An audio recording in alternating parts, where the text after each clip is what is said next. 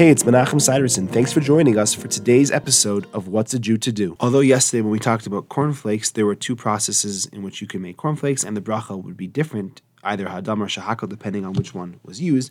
When it comes to wheat flakes and rice flakes, it's a lot simpler. Let's talk about wheat flakes.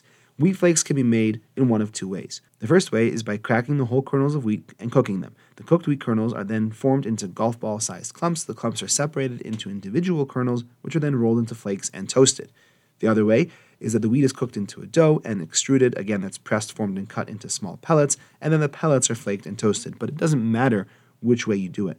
Both of those types of flakes are subject to the bracha of borei minei mazonos. It also doesn't matter whether the flakes have been flavored or sugar-coated. The bracha always remains mazonos, and the same thing applies to rice. Thanks for joining me. I look forward to seeing you tomorrow.